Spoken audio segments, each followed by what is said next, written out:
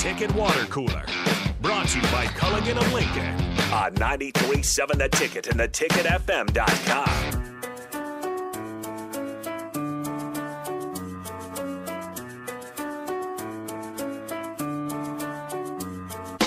We're back here on the Ticket Water Cooler, and we're ready for another team preview here as we lead up to the Nebraska football season. It is our, it's probably the one that most fans just call a loss here. The Michigan game, despite the fact Nebraska played Michigan very closely last year in Memorial Stadium. I think it's just because it's the most respected opponent, but we'll see. I mean, Jim Harbaugh's got a lot of newness there on the defense, offensive coordinator, defensive coordinator positions, both new guys in those positions, a lot lost on the defense. So we'll go through Michigan real quick here. There are reasons to like them, but I'm not sure if they're going to make a return as to the college football playoff. So we'll see. We talked to Sipple the other day. He thinks that I give Sipple Ohio State or the field in the Big Ten, and he said, yeah, I'll take the field because he likes Michigan. So I'll take Ohio State. I'll take Ohio State, too. But in this case, we'll look at Michigan. Again, coming off a historic 12-2 season. Ended up not looking like they belonged to the same field as Georgia, but pounded Iowa for the Big Ten championship last year.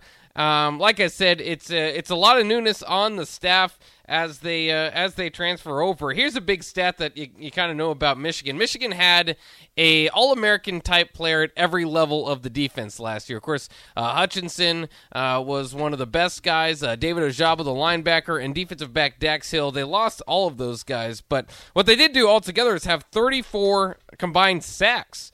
Only 28 coming back as Ojabo and Hutchinson was probably the best duo, and I should say probably, like statistically the best duo in the country in doing that. But altogether, 14 starters back, and DC Mike McDonald left to take the Ravens job, so they're welcoming in a new defensive coordinator and Jesse Mentor. He's trying to keep everything just about the same as far as the system goes.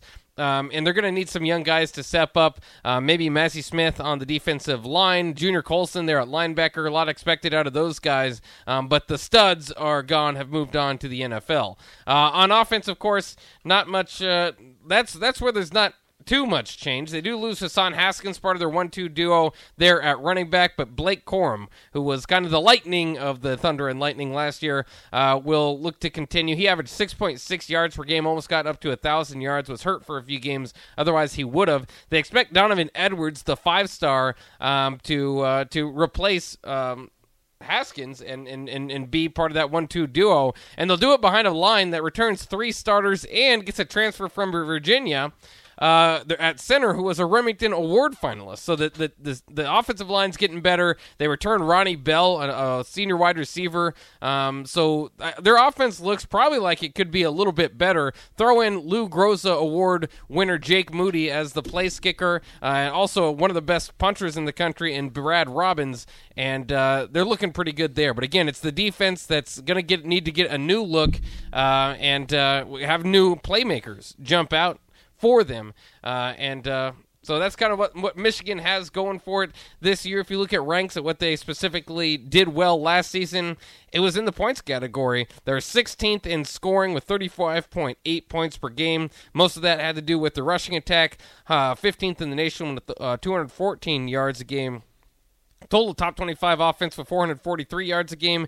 That defense, though, was stifling. 8th in only allowing 17.4 points per game, and 20th in a total of 330 yards per game for Michigan. So it'll be interesting. I think one thing about Michigan, as successful as that season was, that gets overlooked, still struggling against Sparty over there. Sparty got the win, 37-33, in a game that really elevated Michigan State and certainly Kenneth Walker into the Heisman conversation, but dropped off a little bit from there. Michigan looks solid, just a lot to replace on defense. Otherwise, they're stacked.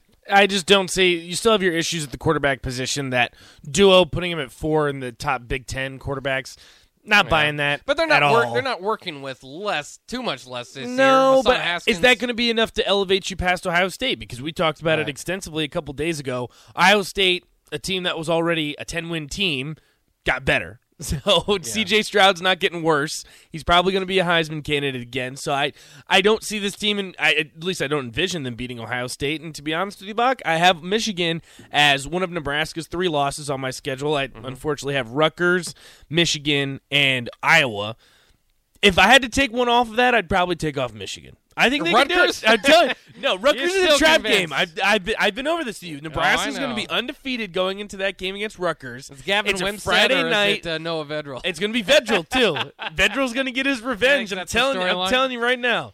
Yeah. Watch out. I'm It's a not- trap game. I'm not sure if I see that, but I do know. I think Michigan's going to be steady for sure, top 20 type of team. Yeah, I don't no, I think completely they're agree. quite as good. I mean, just No. because at Michigan, it's the same way. Like Alabama just reloads and reloads and reloads.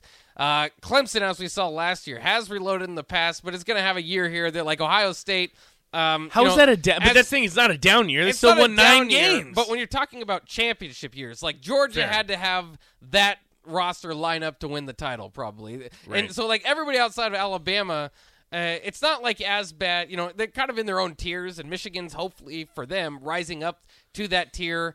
But you're They're not still there kind of yet. near that right year for Ohio State or Right. Clemson or Georgia to catch up with Alabama. And then, you know, Oklahoma, Notre Dame are kind of in that stuck tier of like, well, they're about as good as they are every year, but they're not going to. They're not even their best classes don't seem to elevate them up to the championship level. Right. And Michigan's looking to elevate. Probably to that next level, but it's still a building process, and you're going to have to beat Ohio State more than once to make everybody believe that rivalry's flipped, and you've got to beat Michigan State eventually. Let's take a quick call here on the Honda of Lincoln hotline from Andrew, one of Nate's buddies. Andrew, how you doing? Good. I mean, you know, I almost fell asleep listening to the JV football that you guys talk about in Big Ten country. I was really waiting for my Wake Forest preview, and that's the team we're hearing about. But finally, for the first time in his life, Nathan Brennan has come up with a good take. Rutgers will beat Nebraska on the way to their undefeated season. This is the year of the Scarlet Knight. A Friday night in Piscataway is something to behold. I think that it should be on everyone's bucket list. So, congratulations, Nathan. It took you 24 years, but you finally had a correct take. I'm proud of you. One thing that I did want to point out to the people of Lincoln, Nebraska, who have recently been, maybe not recently, because you guys probably have known since the moment they allowed him on the air, that he's an idiot. But not only did Nathan fail his driver's test, 2 years ago, Nathan parked his car and couldn't find it for 2 days. 2 days we looked around for his car. He had no idea where was it, the parking lot of the bar that we went to. Voila, eureka, genius. But yes, so to all the people of Nebraska, looking forward to that Illinois game. Hopefully, we won't lose like we did in week 0 last year. That was depressing. That was a point. Nathan Brennan didn't even care that much at that point. And, he was not in good shape. We'll say that. He was not in good shape. So looking forward to that. But, Nate, remember where you parked, buddy. Fair enough. Thanks for the call, Andrew. Appreciate That's a the good call. story. I honestly, How did that happen? I completely forgot until he just mentioned that. But yeah, I completely lost my car. Like it For was 2 one days? of those. No, it is. And I had my keys, so if like worst came Did to you black worst, out? I don't know. I You just genuinely generally didn't. couldn't I find your genuinely forgot where I parked my car. Yeah. I also, but. You were too hyped thinking about other things getting to the bar. But it's interesting because he came for the Northwestern game last year, got to see a win. So this year, some of my buddies, including Andrew, coming to the Illinois game. okay. Maybe some good luck. Yeah.